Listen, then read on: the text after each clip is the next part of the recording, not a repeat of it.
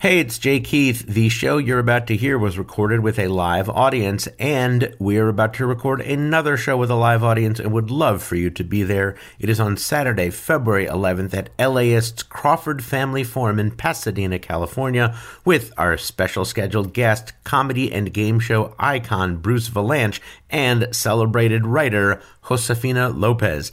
You can get your tickets right now at laist.com/gofactyourself. That's laist.com/gofactyourself. It's always a great time at the Crawford Family Forum, and we'd love to see you there. Oh, we also have another show scheduled for Sunday, February 26th at 2 p.m. at the Center for Inquiry with two fabulous Max Fun guests who will be announced soon that will debut in our Max Fun Drive episodes in March. Please come out to those shows, check us out. We would love to see you. It's so much fun, and I've run out of things to say. So here's this episode. Enjoy, and thank you.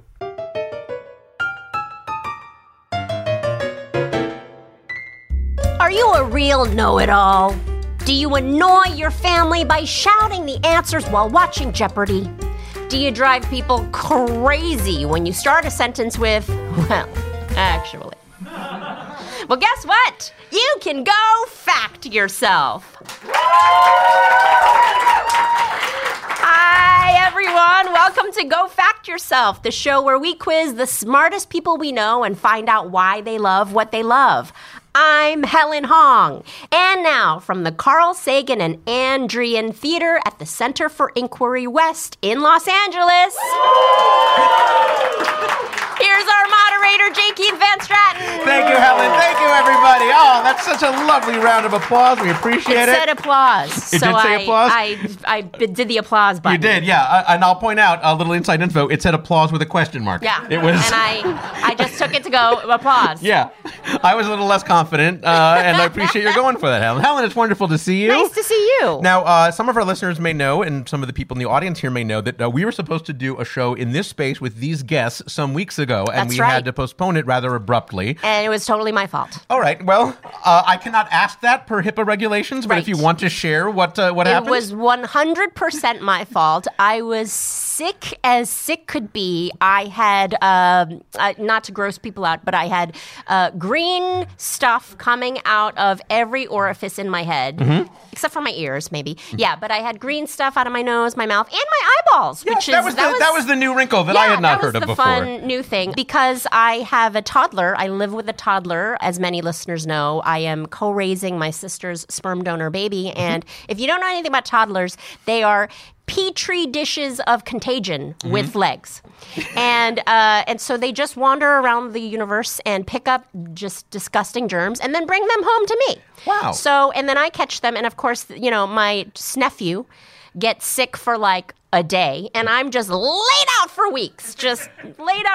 And green stuff coming out of my eyeballs, and fun times. And did you find out what it was that was causing the green stuff from your eyeballs? It was RSV. I don't know if you guys have heard of RSV. I believe that is 1/3 of the triple-demic that is happening now. Yeah, and I can't believe, like, I was laid out harder with RSV than I was with COVID, than I was with the flu, anything else. RSV really kicked my booty.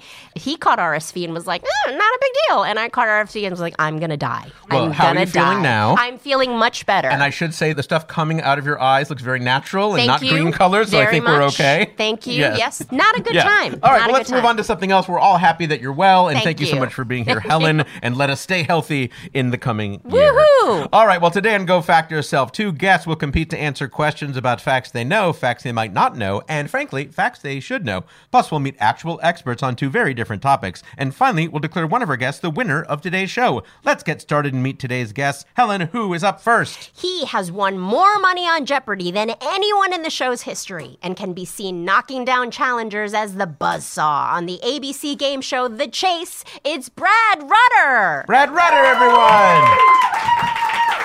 Hello, Brad. Welcome, Brad. It's nice to be here. Hi. It's wonderful to have you. Now, Brad, your Jeopardy wins have included the Tournament of Champions, the $1 Million Masters, the Ultimate Tournament of Champions, the Battle of the Decades, and as team captain, the All-Star Tournament, winnings totaling nearly $5 million. What? That sounds correct. Yes. Wow. Even if that were half wrong, it would still be pretty good.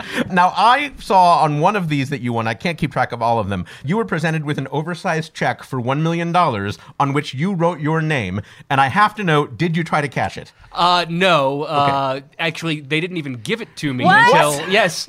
They actually sent it to me later. They sent me home with an actual real negotiable instrument. Yes, okay. That was actually worth money. I can't remember whether I had to ask them or they just sent it to me separately. The oversized one? Yes. And then do you still have it? It's still in my possession.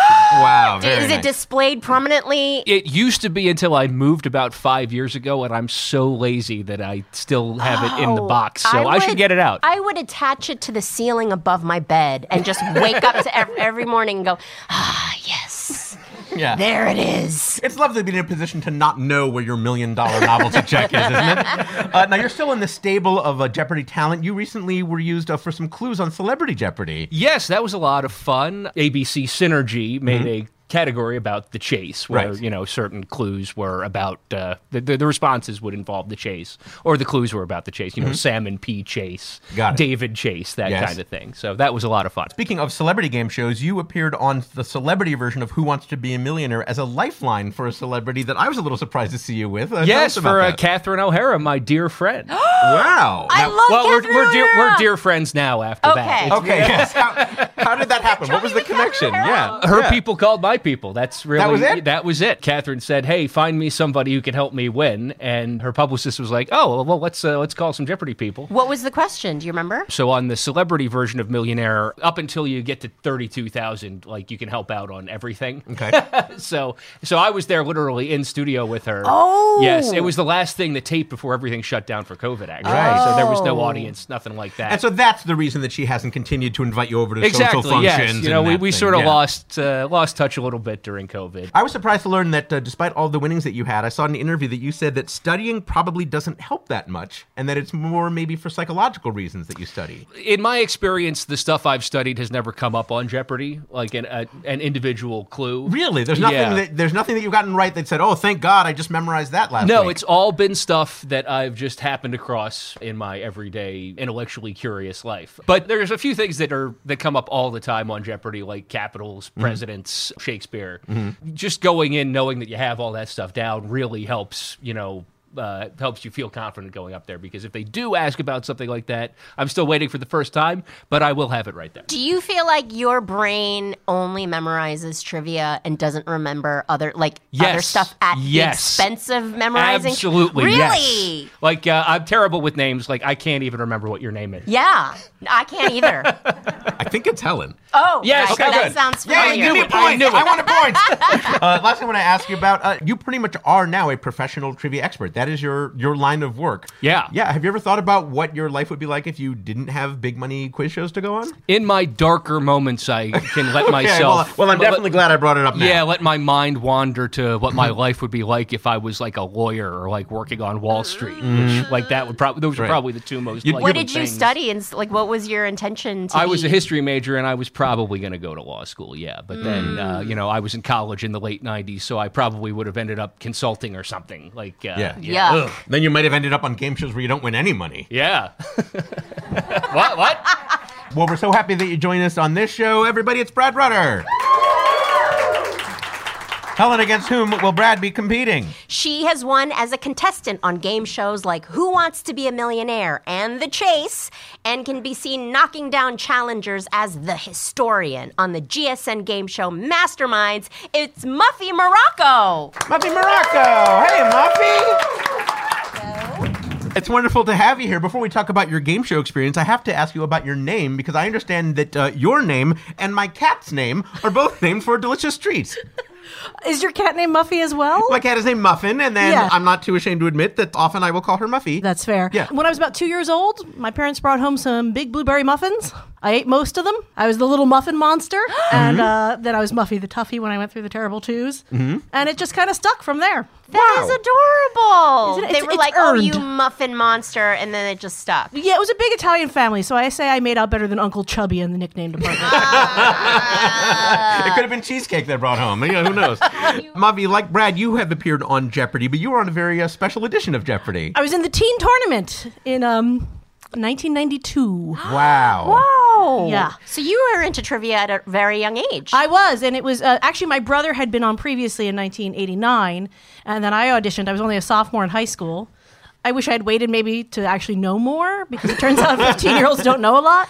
No, I did pretty well. I had lost my game, but purely because I didn't bet enough money. Well, I don't know. I want to bring up a sore subject, but after 30 years plus, looking back on it now, because I did watch that episode, and you did very well. But yeah, you got the final Jeopardy. You just didn't quite bet enough. The tournament scenario is the 4 highest scoring non-winners also get to move on to the next round. And when they brought up the category, it was astronomy, and I was like, I'm not going to know anything. Yeah. So I underbet so that if I were wrong, I would still have a decent chunk of change. I So see. it turns out I was actually the alternate by like $500. So like if someone had died overnight, not that I didn't try, I would have gotten to go on. So instead I got to go to the studio the next day and watch everybody else. Your circle of hitmen at 15 was small. You didn't know I was enough like, hitmen. how are you feeling tonight, huh? Uh-oh. Brad looks nervous now.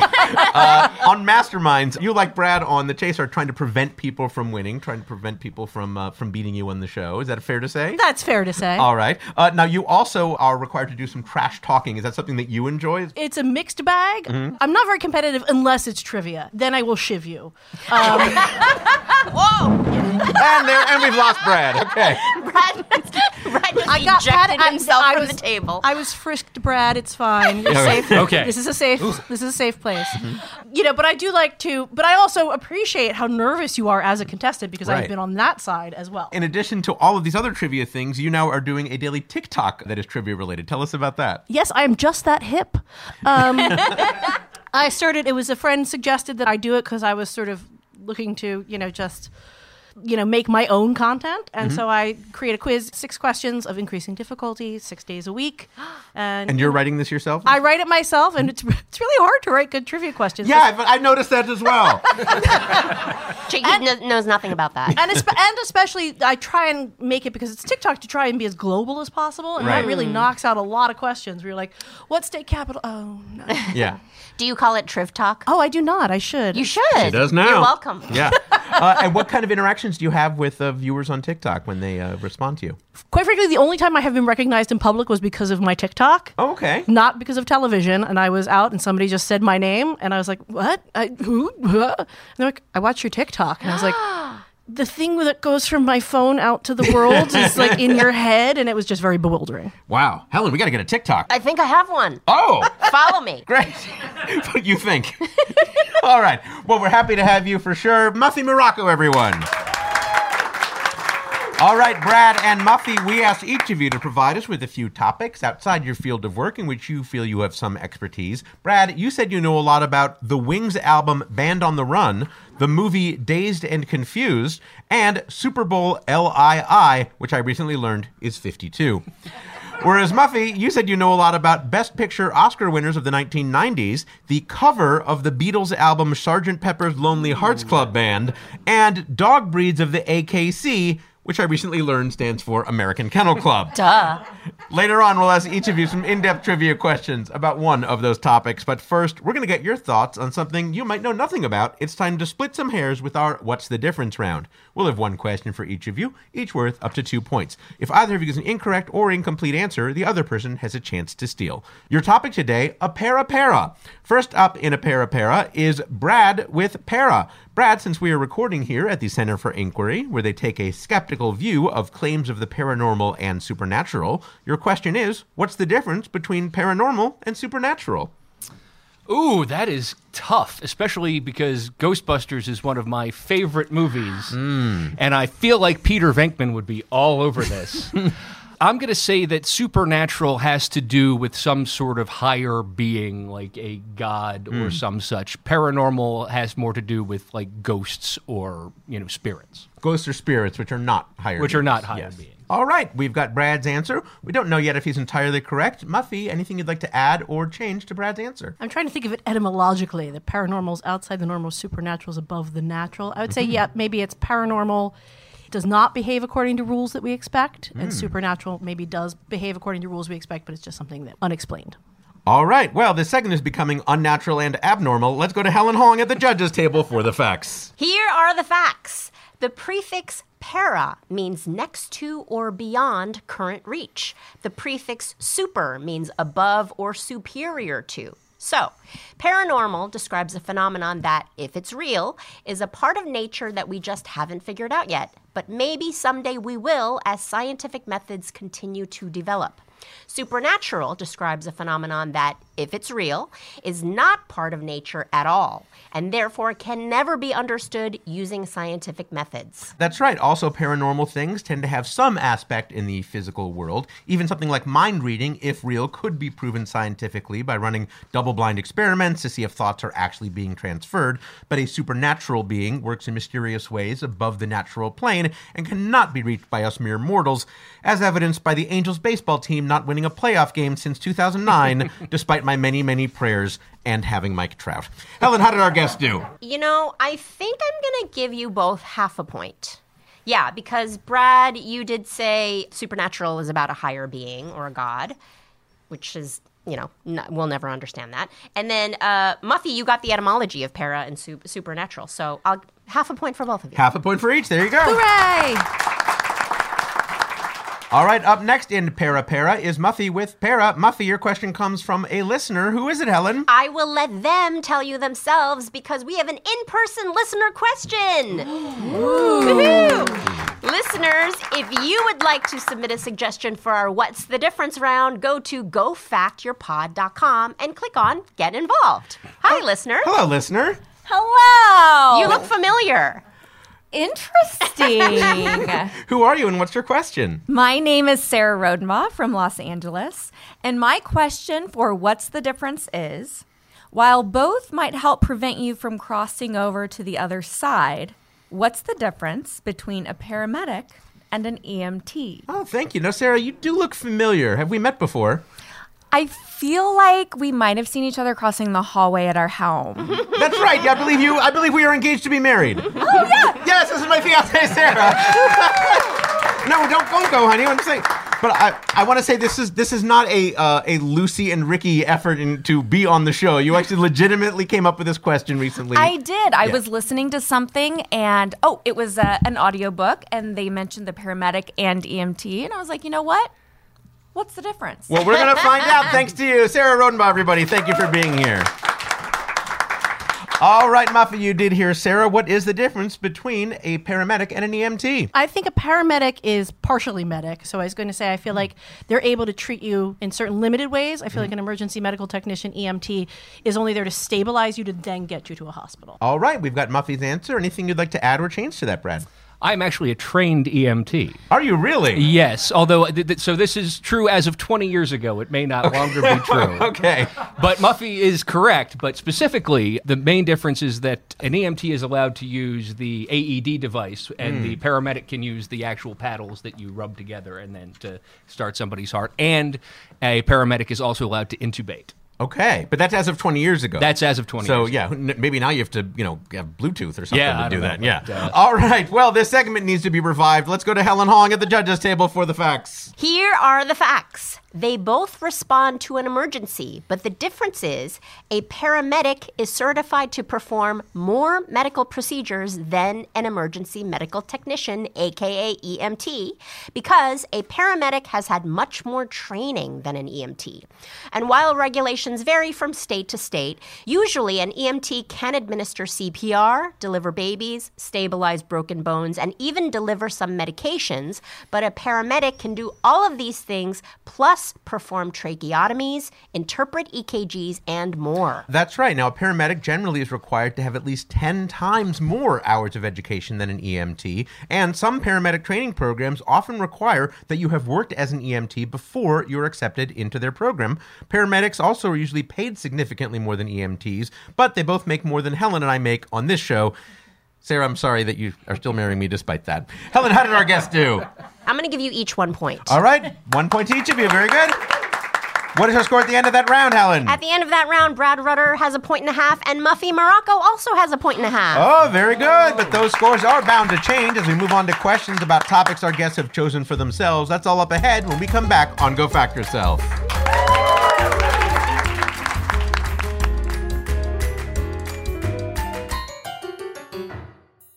Hey, it's Jay Keith here. While we have a little break in the show, wanted to let you know, in case you didn't already, we've got new merchandise. We've got updated T-shaped shirts. We've got brand new mugs in two different sizes.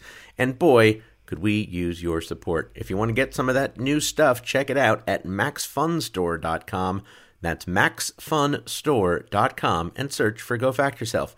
Thanks so much. We actually put a lot of work into designing these, and we hope you enjoy it. And if these go well, maybe we'll get some new exciting products later in the year. That's it. I mean, if you want to enjoy some Magic Spoon or Butcher Box, you're welcome to, but they're not paying us this week. They can be anywhere, at your office, in your car, and they are wrong. My mom says that the Gray House didn't exist, but she's wrong. He just does it wrong. Someone in your life is wrong about something. Something small, something weird, something vitally important. Only one person has the courage to tell them just how wrong they are. You know what you did was wrong, but your daughter is a liar who eats garbage. They call me Judge John Hodgman. Listen to me on the Judge John Hodgman podcast. If someone in your life is doing you wrong, don't just take it to court. Submit your case at MaximumFun.org/JJHO. Welcome back to Go Fact Yourself with our guests, Brad Rutter and Muffy Marracco. Once again, here's J. Keith Van Stratton. Thank you, Helen. Thanks, everybody. All right, Brad, of your many interests, you told us you know a lot about the Wings album Band on the Run, the movie Dazed and Confused, and Super Bowl 52. Let's find out a little bit more about each of those. First, tell us what the Wings album Band on the Run means to you.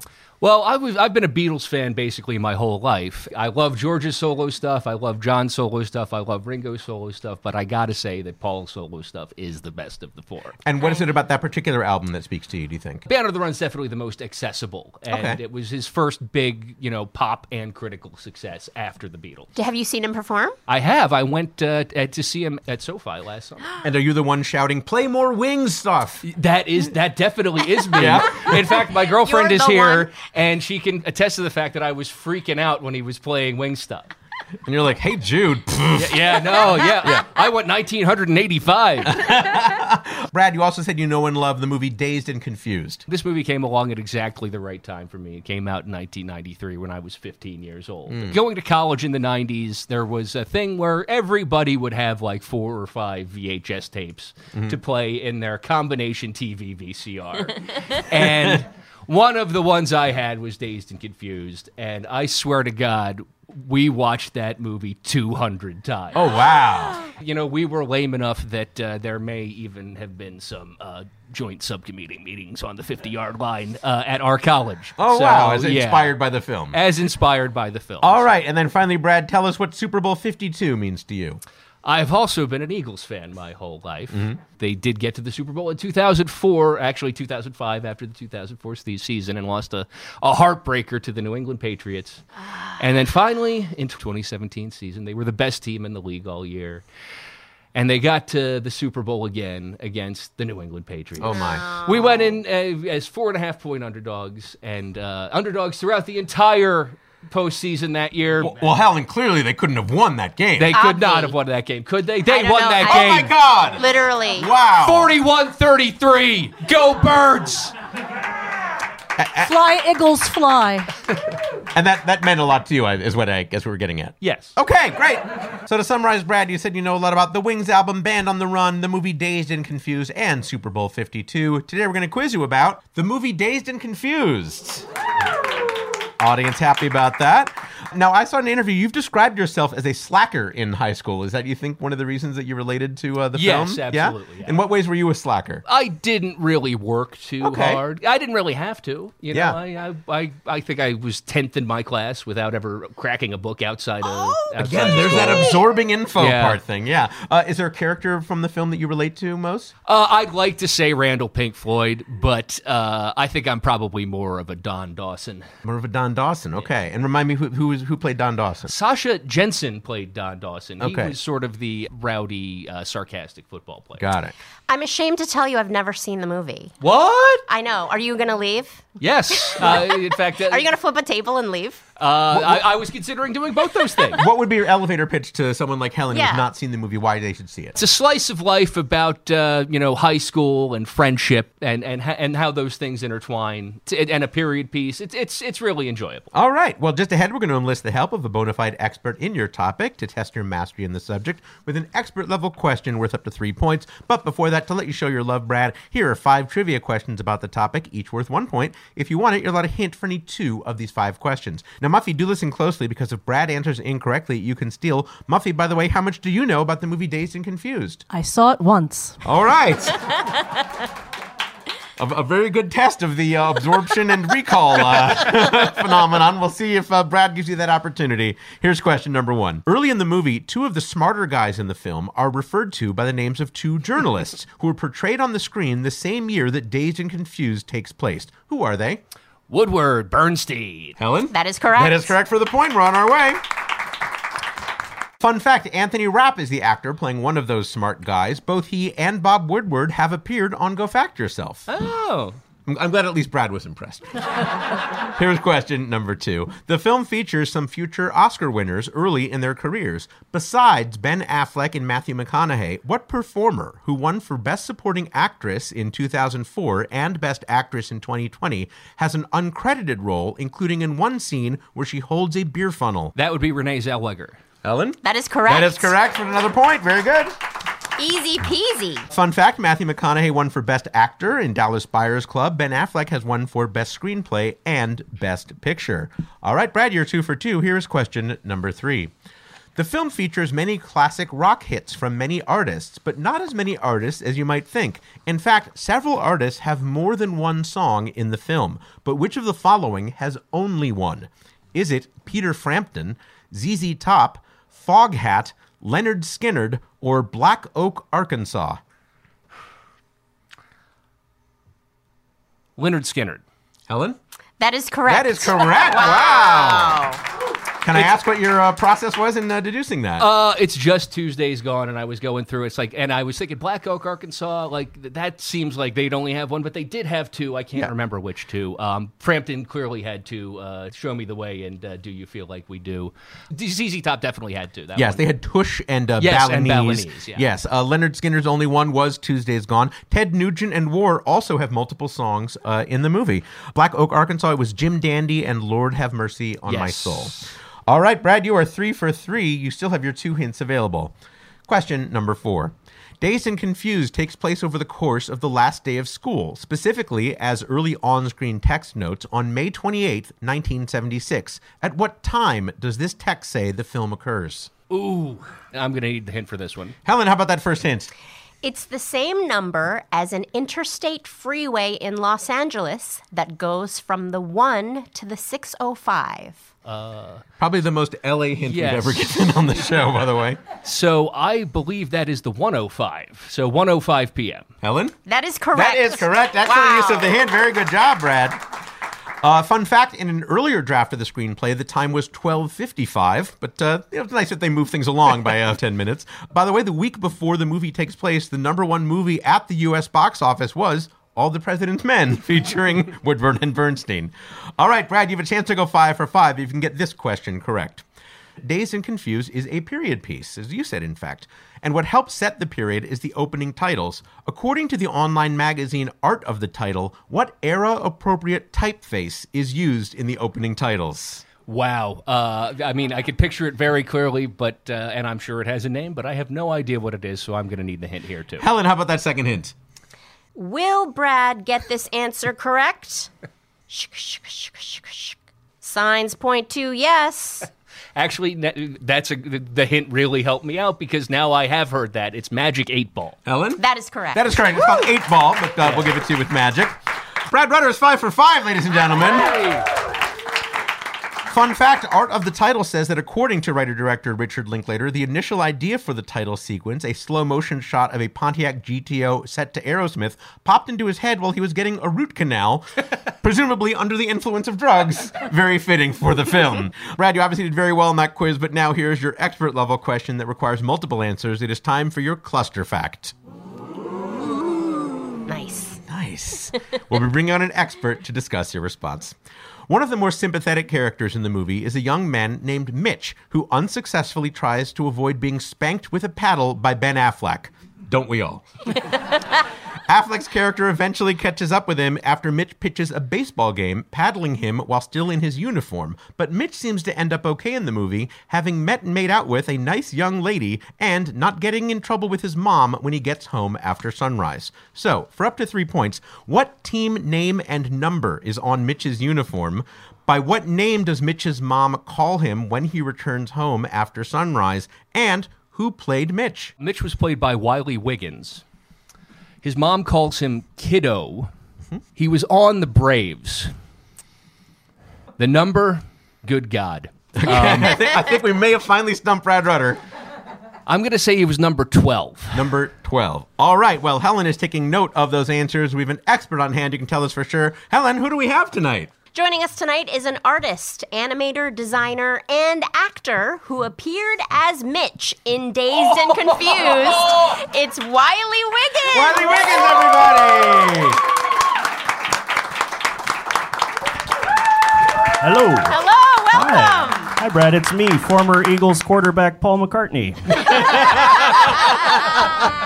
I appreciate you're trying to blend our other topics of Brad's, but we are going to be talking about Dazed and Confused. Welcome, Wiley. Oh, no, we'll talk about some other stuff as well. Wiley, it's so wonderful that you're here. I think a lot of people are surprised that you're here. We don't think of you as someone who lives in L.A. Tell us why you're in Los Angeles. I'm here. I'm in graduate school right now at UCLA in their Design Media Arts department. Very cool. I got 6 months left to go Bruins. Very good. You're working on your master's, I understand. Yes. Very cool. So I'll be washing dishes shortly after that. Well, before we get to that, let's talk about some of the work that you're doing in that field. You've mentioned to me that you were working on a video game using genealogical data. That sounds fascinating. How do those blend? Basically, you export your data from the big genealogy sites like Ancestry, and then my game will turn your family into a dungeon.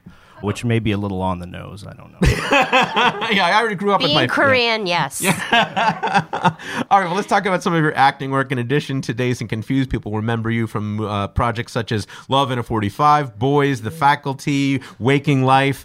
But Dazed and Confused was your first acting credit, and I understand you got involved because of a leaflet? Yeah, the co-producer Ann Walker McBay was trolling the drag, which is the area out in front of the University of Texas, handing out leaflets to people with long hair, and I had long hair and funny names. So here I am. Were they specifically looking for you for that role or just in general to be in the film? No, they were casting extras mostly in Austin. I just kind of got lucky. Wow. How old were you at the time? 15 years old. Wow. Which is the same age that Brad was when he watched the film. Yeah. So you guys must have a similar kind of experience in that way. Yeah, definitely. Were you remembered for the rest of your life for a summer job that you had when you were 15 where you touched your face too much?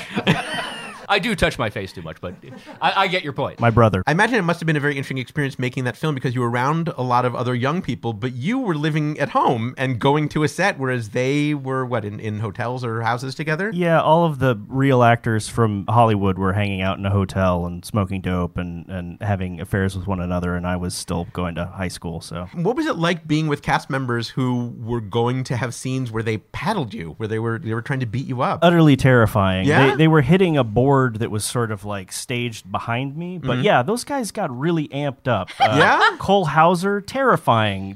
He was like getting red and sort of like jumping around, and it was very primal, and yeah, it was upsetting. You actually knew the co-star that you had to make out with before you had done that scene? Oh yeah, the girl that played Julie, I think is the character's name. Yes. Was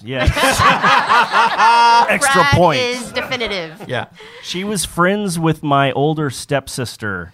And yeah, making out with her was really awkward. Yeah, well, and back then I don't think they had intimacy coordinators or anything like that. No, yeah. We probably should have. I have to ask you about the baseball scene that we asked in our question. You said that you maybe exaggerated about your ability to play baseball. Yeah, I was asked at the auditions whether I had pitched before, and I lied, and I said yes. I never touched a baseball in my entire life. Wow. Yeah. Which meant that when we filmed the actual scene, they had to switch from me to a stunt double, a little leaguer with a wig on. But there was an entire team of little leaguer extras that were mocking me while I tried to do the wind-up. Oh, no. Were they requesting a belly itcher instead of a pitcher? Yeah, scarred for life. Oh, I'm sorry to hear that. Well, it's interesting because you've talked about some of the maybe not as fun parts of it, and you actually had said in an interview in 2020 that you were completely ready to never talk about Dazed and Confused again. Yet here I am. And yet here you are. Well, I'm curious, what made you feel that you were ready never to talk about it, and why are you still willing to? My mother is an obsessive Jeopardy fan. Yeah, we'll be getting a picture together. Absolutely. Last thing I want to ask you about before we get to the game part, one of the other jobs that you've had, you worked in tech support. Do you have any horror stories or funny stories about ridiculous questions or scenarios that you ended up with? Funny you would ask. When I was in tech support at Apple Computer, Jason London, my co-star, called me up needing help with his MacBook. Yeah, I legit did not know that. Yeah. He was like, Wiley? You're a Mac genius? And I'm like, no, Jason, they don't call us Mac geniuses here. I'm an Apple Care Pro specialist. I had no idea. Let's get to the reason we brought you here as far as our game is concerned. You heard the question that we asked of Brad. First, we wanted to know, for that character named Mitch, what was the team name and uniform number that he wore when he pitched in that baseball scene? Helen, what did Brad say? Brad said Braves number 12. And Wiley? It was Braves number 30. Half a point there for Brad. I didn't even know that. I was going to say that as well. 1 + 2 equals 3 + 0. I think I should get partial credit. Yeah. I'm sorry, it's not go numerology yourself. That's not the thing. Well, I'm glad we found one that not only did Brad not know, but you did not remember as well. Half a point there for Brad. Next, we wanted to know, what did Mitch's mother call him when he got home after his long night away? Helen, what did Brad say? Brad said kiddo. And Wiley? Our judges were looking for Mitchell, but my mother did also call me kiddo, so I'd advise them to give him the point. All right. Well, you're our expert, so we're going to give him a Okay. point for Brad. Very good. Yes, Mitchell was what we were looking for, but did say kiddo, so another point for Brad. Very good.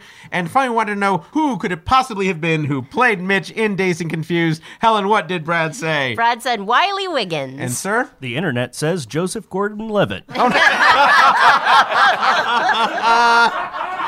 But you, as our expert, say... I say Wiley Wiggins. You Give say him the Wiley point. Wiggins. Very good.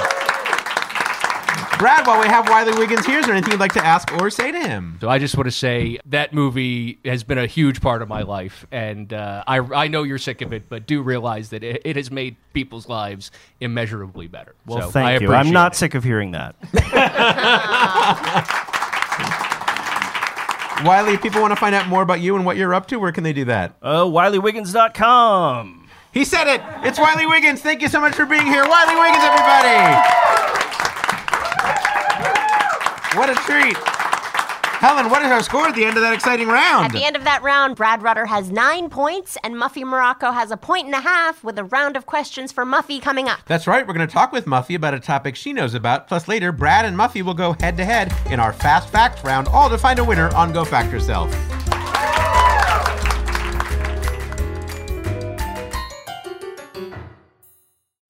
Hi, I'm Ketchup.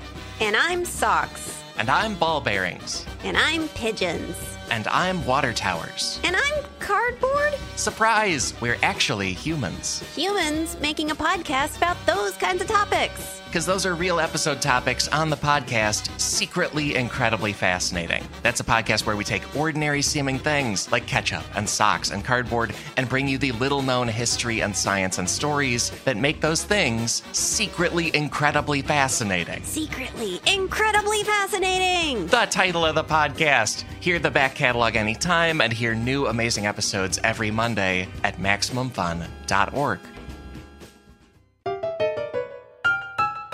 Welcome back to Go Fact Yourself with our guests, Brad Rutter and Muffy Marracco. Once again, here's J. Keith Van Stratton. Thank you, Helen. Thanks, everybody. All right, Muffy, of your many interests, you told us you know a lot about Best Picture Oscar winners of the 1990s, the cover of the Beatles album Sgt. Pepper's Lonely Hearts Club Band, and dog breeds of the American Kennel Club. Let's find out a little bit more about each of those. First, tell us what Best Picture Oscar winners of the 1990s means to you. Well, that's when I was a teenager and I first started to get into movies and go out and be able to see them myself. It's when I would watch the Oscars with like my little checklist and write everything down. So it's a time when I was really passionate about something. What checklist? Oh, I would write down like who I thought was going to win. Oh, okay. So we would have like a family Oscar pool, and I put in like $2, like I'd do 2 ballots because I'd be like, I don't know, it could go either way. Did you ever win? I did win. Nice. It was like did you win a lot? It was like $4. Well, more than I won. All right, next, tell us what the cover of the Beatles album Sgt. Pepper's Lonely Hearts Club Band means to you. Well, strangely, like Brad, I am also a very big Beatles fan. It was, again, that same time period. That was about all I listened to, and I just loved the cover. My parents had the original vinyl album, and that was something, and I just love the different pictures, who are they, how they brought it together. So it's just one of those, it's just a very cool artifact. What stands out to you about that cover that you think is particularly cool or interesting? I think my favorite part of the cover would be the 4 wax figurines of the young Mop Top Beatles that they put next to themselves. It was a very good little tongue-in-cheek statement. Do your parents still have it? Probably not. We've moved a couple times and things have been lost, so I don't know. Oh, bummer. Well, maybe it's in the same box as Brad's oversized novelty check. Who knows? All right, and then finally, Muffy, you said you know a lot about dog breeds of the American Kennel Club. So around the time that I was first acquiring the nickname Muffy, I was also obsessed with dogs. My parents wouldn't let me have one, so I used to pretend to be one. Oh, that did not come up in my research. No, I would crawl around and bark and drink water from bowl and say to my mom, like mother, like dogger, arr, arr, arr. And so I've just always loved dogs. I have 3 of my own, but they're all mutts. But I love watching the dog show and just the different breeds and their very fancy looks when they have the dog show going on, Joe. So. All right, well, to summarize, Muffy, you said you know a lot about Best Picture Oscar winners of the 1990s, the cover of the Beatles album Sgt. Pepper's Lonely Hearts Club Band, and dog breeds of the American Kennel Club. Today we're going to quiz you about Best Picture Oscar winners of the 1990s. Now, why not before the 90s or after the 90s? What is it about the 90s that appeals to you so much? I was too young in the 80s, and I was, working and sort of too busy in the aughties. And the 90s, I was obsessed. I was like a teenager in college, and I think I saw everything. Oh, great. Do you have a favorite of the Best Picture winners from that decade? I think of that decade, it might be The English Patient. The English Patient. Okay, that's a controversial opinion. A lot of people, that's their least favorite of the 90s. Yeah, it was one that's kind of grown on me over the years, like rewatching it. All right, very good. Well, just ahead, we're going to enlist the help of a bona fide expert in your topic to test your mastery in the subject. But before that, to let you show your love, here are 5 trivia questions about your topic, each worth a point. If you want it, you're allowed a hint for any 2 of these 5 questions. Now, by the way, when we say dates in this quiz, we're going to be going by the ceremony, so the movies that were awarded the Oscar from 1990 to 1999. Brad, do listen closely, because if Muffy answers incorrectly, you can steal. Brad, by the way, how much do you know about Best Picture Oscar winners of the 1990s? Well, I will say that the 1990s are by far my strongest Oscar decade, for similar reasons as Muffy. We're about the same age. So, yeah, I was, old enough to realize what was going on, but young enough that I didn't really have anything else to do. All right. And how much did you win betting on Oscar predictions? 0. So she's got me there. All right. Well, Muffy, let's see if you can ride that confident wave to victory. Here's question number 1. Of all the movies awarded Best Picture in the 1990s, only one has a title that included something other than a letter or a space, the winner from 1994. What punctuation mark will you find in that film's title? Wait, so this is 1994 is the film that was released in 93, and correct. The award is 1994. So 1993 is Schindler's List, so that's an apostrophe. Helen? That is correct. That is correct for the point. Very good. Fun fact, a handful of other Best Picture winners have included an apostrophe, including You Can't Take It With You, and most recently, The King's Speech. probably one of the most boring aspects of Oscars history, the punctuation. Glad we let off with that. I'm into it. My license plate is my favorite punctuation, M dashes. Oh, very nice. Here's question number 2. Only one picture on the list of Best Picture winners of the 1990s is a romantic comedy. In what century does it take place? Well, that would be Shakespeare in Love, and it is set, I guess, in the 16th century. Helen? That is correct. That is correct. 2 for 2. Fun fact, almost all of the Best Picture winners of the 1990s were period pieces, including Braveheart, The English Patient, and Unforgiven. Dazed and Confused, unforgivably looked over. Not by you. Yes.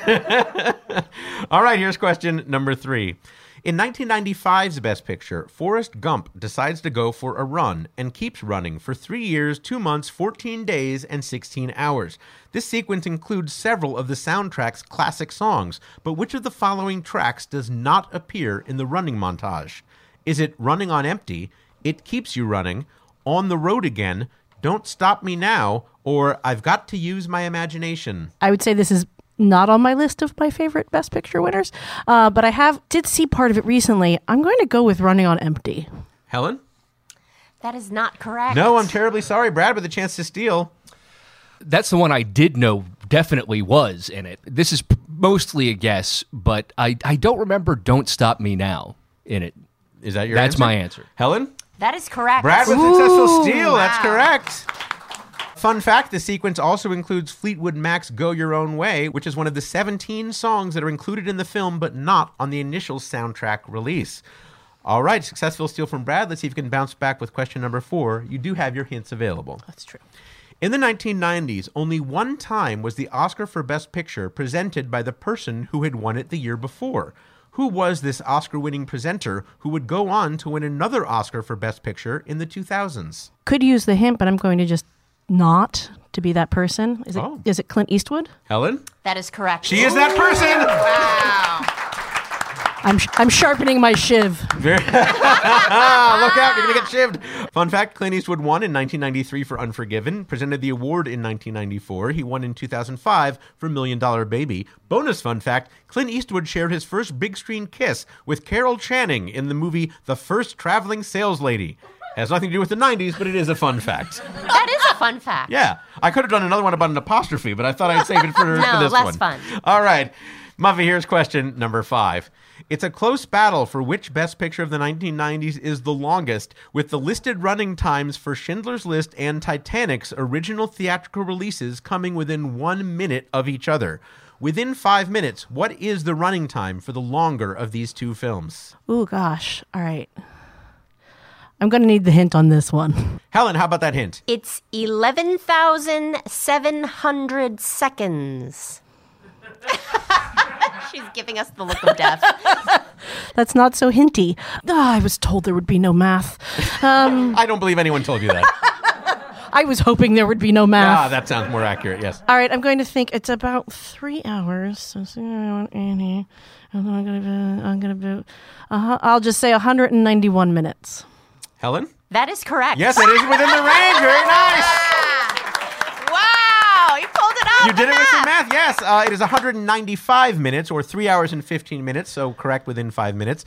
Fun fact, Schindler's List comes in at 3 hours, 15 minutes. Titanic, by comparison, a breezy 3 hours, 14 minutes. Marty, by the way, is the shortest ever Best Picture at 1 hour 31. Lawrence of Arabia is the longest, clocking in at 3 hours and 48 minutes, not counting the bonus footage. Who was sitting in the theater for 3 hours and 48 minutes? Someone with a babysitter, I'm thinking. Yeah. There is an intermission. There is an intermission. Yeah. I actually once watched all of Lawrence of Arabia on DVD while assembling an IKEA desk. Which finished first? The movie. Okay. All right, Muffy, you did quite well in that round, but now here's your expert level question that requires multiple answers. It is time for your cluster fact. Awesome. We'll be bringing an expert to discuss your response. Muffy, in 1992, The Silence of the Lambs became only the 3rd film ever to win the Big 5 Oscars, Best Actor, Actress, Screenplay, Director, and Picture, and was nominated in 2 other categories. One of the wins went to a person named Ed Saxon, who also served as a model for a character in the film named Benjamin Raspail. For up to 3 points, what was one of the 2 categories for which The Silence of the Lambs was nominated but didn't win? In what category did Ed Saxon win? And where in the movie does the character modeled after him appear? Benjamin Raspail, I believe, is... Oh, I can recollect the name from the movie, and I want to say he's the killer's first victim, the one who's in the garage. Mm-hmm. And then Ed Saxon, so he would have won for Best Picture in producing it. Okay, and then we're looking for one of the two categories in which the movie was nominated but did not win. And then I would say that it would have been nominated for editing but not won. All right. Helen is taking note of those answers. We have an expert on hand who can tell us for sure. Helen, who do we have tonight? Joining us tonight is the chair of the graduate producing program at USC, whose films have earned 8 Academy Awards, including Best Picture for The Silence of the Lambs. It's Ed Saxon. Ed Saxon! Hello! Lovely to meet you. Hello, welcome, Do we call you Ed. Professor Saxon? That'll work. Okay, very good. Excellent. Just call me Ed. Excellent. That Ed, works, too. thank you so much for being here. Now, some of your other works include Philadelphia, Adaptation, Something Wild, That Thing You Do, Yuli's Gold, Devil in a Blue Dress, and Beloved, and TV shows like Enlightened and Ray Donovan. What a wonderful career, Ed Saxon. Wow. And before we talk about those, you actually also worked with Richard Linklater, who we talked about in our previous segment. Yeah, I got to go to Austin and be an executive producer on Fast Food Nation. Mm-hmm. And the great thing about working on Fast Food Nation was Ethan Hawke and Patricia Arquette are in Fast Food Nation. And so Rick was taking our equipment and filming Boyhood, if you all know that. Sure. Oh, my goodness. On the That's weekends. crazy. He invited, I think, all of the producers who didn't know that he was taking the equipment and shooting a different movie. You ended up to a producing 2 screening. movies that Yeah, that without time. credit, but I was I love that picture, so I was really happy about it. So first of all, at USC, you are a graduate of the producing program that you are now the chair of. Is that Yeah, right? that's it. How about that? I went to learn it there. I didn't know it. I was from St. Louis, and I didn't know anybody, and I knew a guy who managed a theater.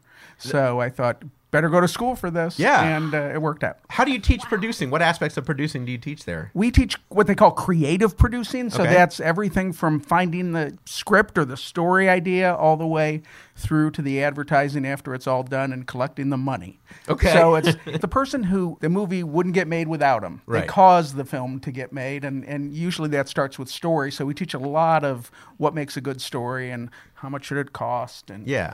stuff Well, like that. I've noticed a lot of the films that you've done that have been successful have been adapted from books. Is there a special skill or talent that comes with that? Hire a great screenwriter. That's it. Okay. That's the best. Always hire great people, and it all gets a lot easier. So in that process, say you have a book that you want to adapt, and then you have a stable of screenwriters that you know are solid, and you go, yo, bro, or sis, can you take this book and make a fire screenplay?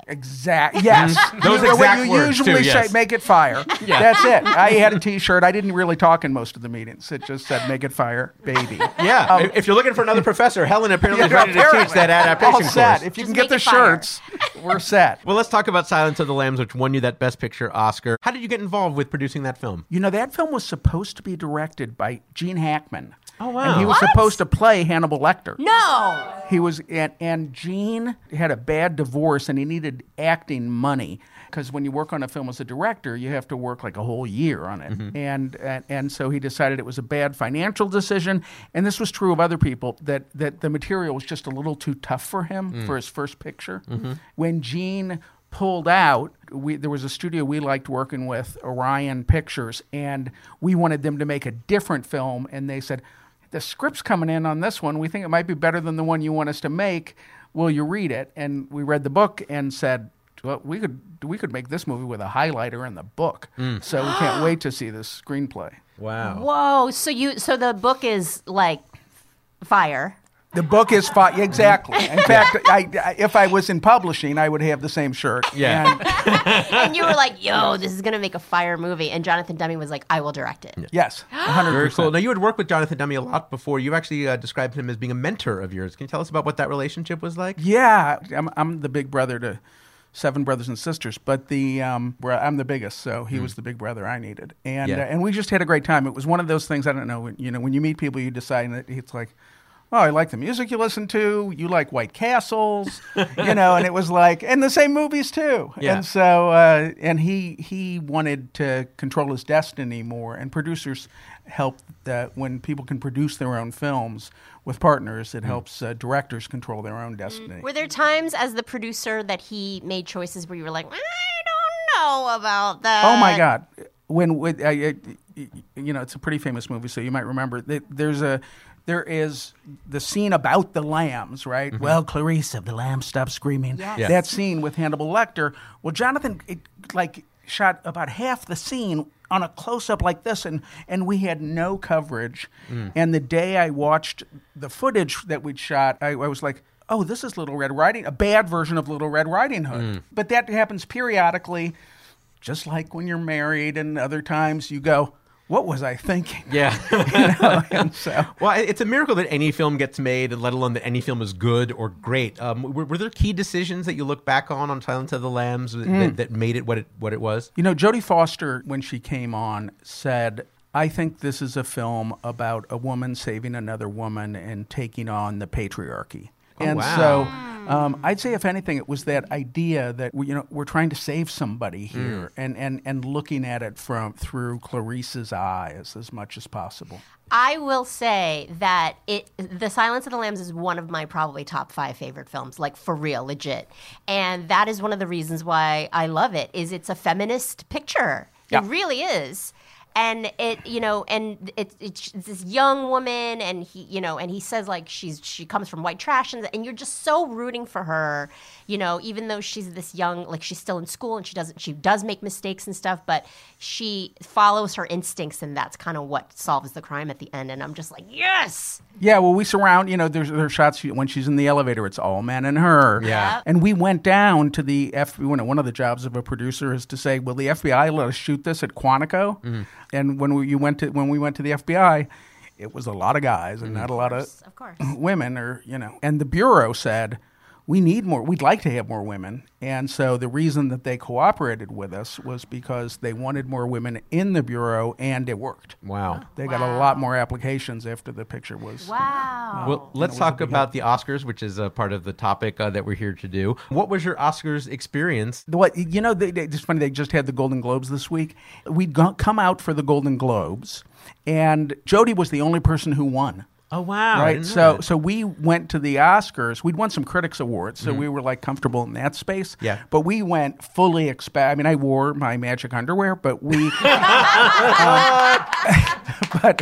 but we went fully expecting that Jodie was going to win, and Nick Nolte was going to win for Prince of Tides. And we just didn't expect to win, and then this kind of train started rolling where they were calling your friends' names, and Best Picture's the last one of the night, and it was a very good Oscar in that it was Billy Crystal and it was fun and all that. The most fun are when you get surprises and good news. Mm-hmm. And the magic underwear worked. The magic underwear worked, and I kept it until it got so ratty that I finally said I can't. No. It's not underwear anymore. Yeah, it's important for magic underwear to be underwear. Yeah, I think that's true. That's when you cut it up and turn it into like a hanky. Yeah, I may have it. It had the underwear had butterflies and moths on it, so that was appropriate for Silence of the Lambs with the moths and that whole thing. Yeah, I understand you brought a little special guest for us tonight. Yes, I did. I brought my uncle. This is what they. An Academy Award for Best Picture. This is Elizabeth Taylor and Paul Newman. Not a bad presenting pair for your win there. And there was a party, and they gave it to me, and I was, of course, like, this is fun. Yeah. And wait, that's a legit Oscar. You just whipped out a legit Oscar from your tote bag. Yeah, we've had a lot of Oscar winners on the show. You're the first one to bring one. We really appreciate come on, that. It's fun. Yeah. So we go out that night. I go to parties and things. There was at Spago. The old Spago was like the party, and I show up with my wife, and we show up at this party, and I've got the Oscar, and they go, "You're not on the list," and I said, "Okay." Pointing at your Oscar. Yeah, and then a guy comes and one of the bodyguards comes and goes, He was with Elizabeth. It's okay. It literally is your entree into a whole different Oscar world. didn't get you in, but the name dropping of Elizabeth did. Big That's time. crazy. All right, well, let's get to the reason we brought you here as far as our game is concerned. You heard the question that we asked of Muffy. First, we wanted to know what was one of the 2 categories for which The Silence of the Lambs was nominated but did not win an Oscar. Helen, what did Muffy say? Muffy said editing. And Ed? Sadly, for my good buddy Craig McKay, it didn't win editing. Good job, Muffy. That is correct for a point. Very good. The other one, I believe, was Best Sound. That's right. Yes. That's right. Our some very good sound people. One of the great things about the sound was our sound designer. When Jodie Foster goes down into Hannibal's cell for the first time, he goes, "We're putting in some submarine sounds," and they're in there. If you turn it up, so cool. you'll hear submarines. Whatever they did, it works. I mean, the moods that movie creates, It's so unlike chilling. anything else. Thank the submarines. All right. That's why I got nominated. All right. Next, we wanted to know from Muffy, in what category did someone named Ed Saxon win an Oscar? Helen, what did Muffy say? Muffy said Best Picture / Producer. And Ed? It's right here. Yeah. That's what it That's what it says. says. And finally, wanted to know where in the movie does a character named Benjamin Raspail, who was modeled after that person, Ed Saxon, appear? Helen, what did Muffy say? Muffy said the first victim in the garage. And Ed? That is correct. Yeah! The head in the jar. It's a head in a jar that was based on you. Yes, yes. Oh my God, I see it. I see it. Ed is modeling it for our Muffy. audience. Very good. Yep. If I handed you a lipstick right now, I think I would see it more. I took the head and it was in my hotel room and I had to water it. And You had to water it I had like to a water plant? my own head so the makeup would stay fresh. And my mother came to visit. Oh, God. If you ever have a situation where your mother's coming and you have a model of your head in a jar, don't surprise her with it. Okay. A very Word to the wise. relatable scenario for our listeners Word to to the appreciate wise. that wonderful I'm advice. not gonna lie, Ed. When you said when Jay Keith said you brought something special with you, I thought you were gonna whip out the head in the jar, and I was so excited. I was like, "Oh my God, is it the head in the jar? Do you still have it?" We shot some of this scene where Jodie goes to see Hannibal at the Allegheny County Jail in Pittsburgh, which is like a turn-of-the-century weirdo place, and they had a little museum, and they asked for the head. And, when we made the movie, we were like, okay, we made a scary movie. And then when it turned into this winning awards kind of thing, we were all thought, oh, we should have saved some of that stuff. So if I want to go see the head, I have to go to the Allegheny. You have to get arrested. The things Helen is willing to do You know to what? see I artifacts. might. You might.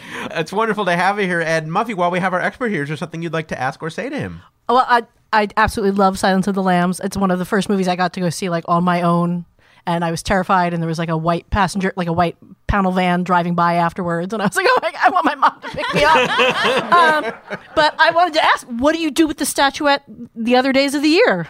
I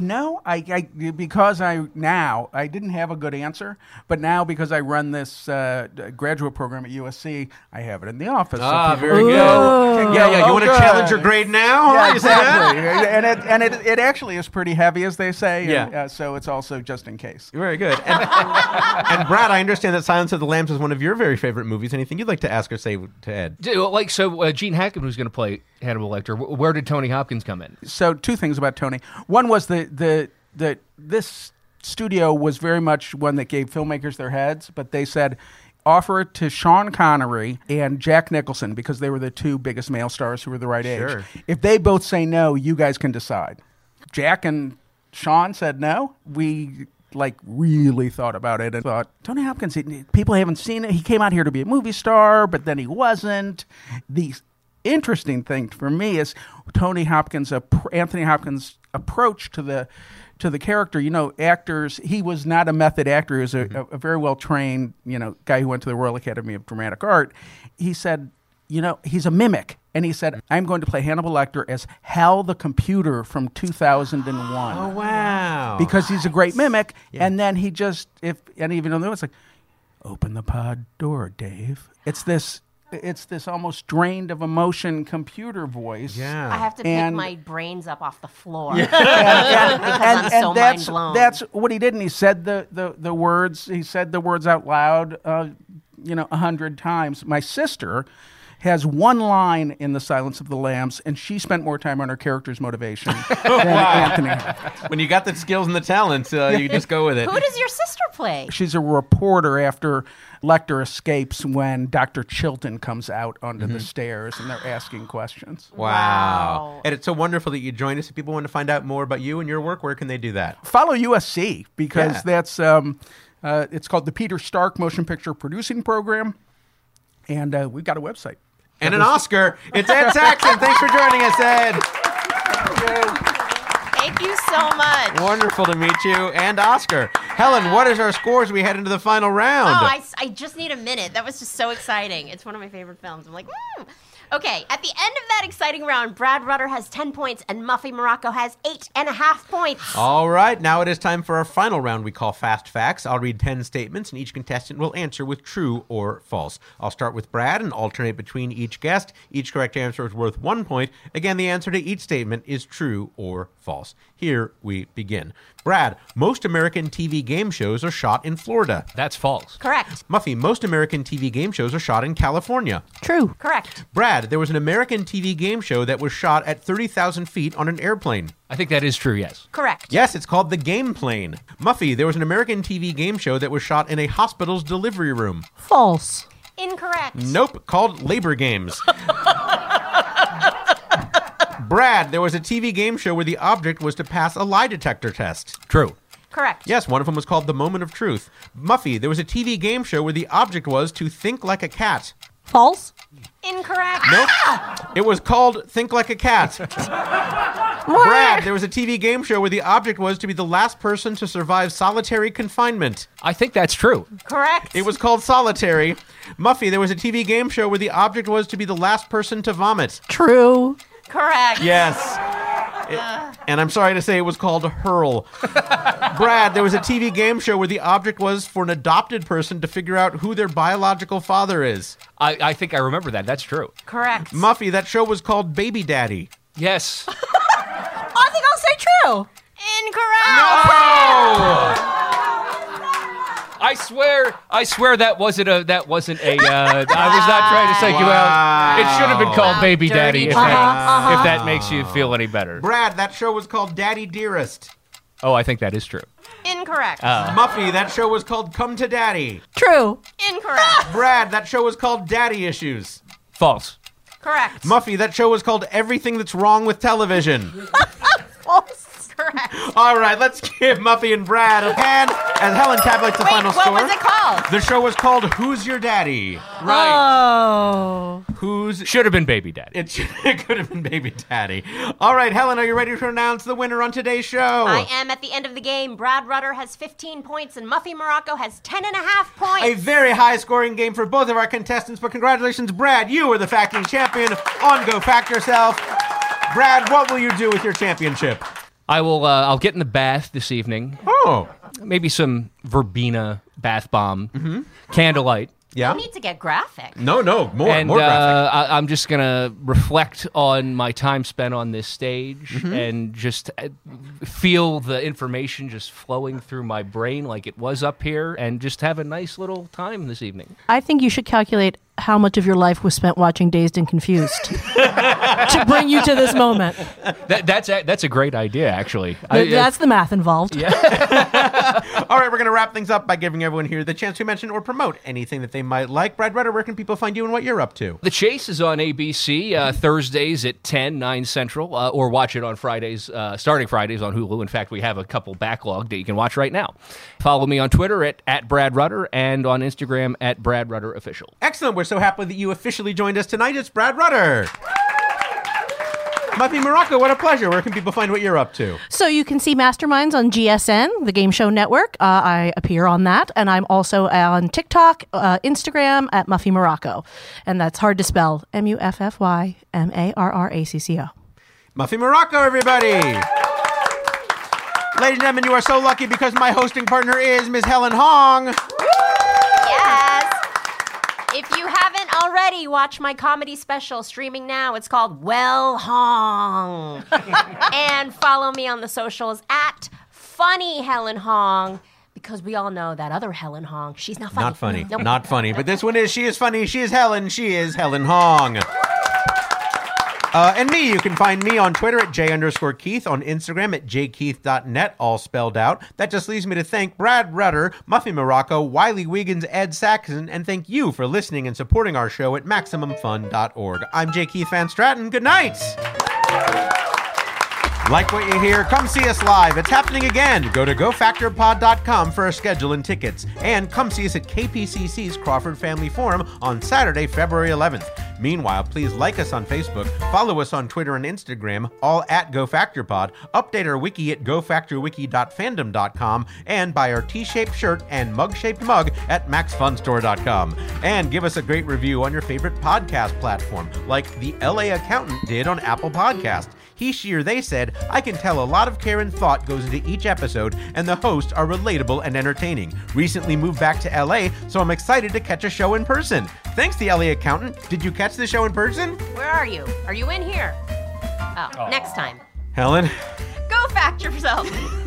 Go Fact Yourself is a panel quiz program devised and produced by Jim Newman and J. Keith Van Stratten and comes to you via transcription from the Carl Sagan and Ann Druyan Theater at the Center for Inquiry West in Los Angeles. Questions were compiled by the Trivia Industrial Complex. We are produced in collaboration with Maximum Fun. Maximum Fun senior producer is Laura Swisher. Associate producer and editor is Julian Burrell. Our show engineer, a.k.a. the Sound Master, is Dave McKeever. Our theme song and incidental music were written and performed by Jonathan Green. Research assistance provided by Adam Neediff. Quiz assistance provided by Clint Tauscher and Brian Phillips. Promotional graphics by Erich Tran. Live show photography by Christine Vallada. Live show stage management by Dave Bianchi. Special thanks to Rhonda Kilstein and Integrated Media Management. Yunjin Lee at the Peter Stark Producing Program at the USC School of Cinematic Arts. Spencer Marks and G. Paul Bailey. I've been Helen Hong. Let's go watch movies from the 90s. And find that head in the jar. I know that guy.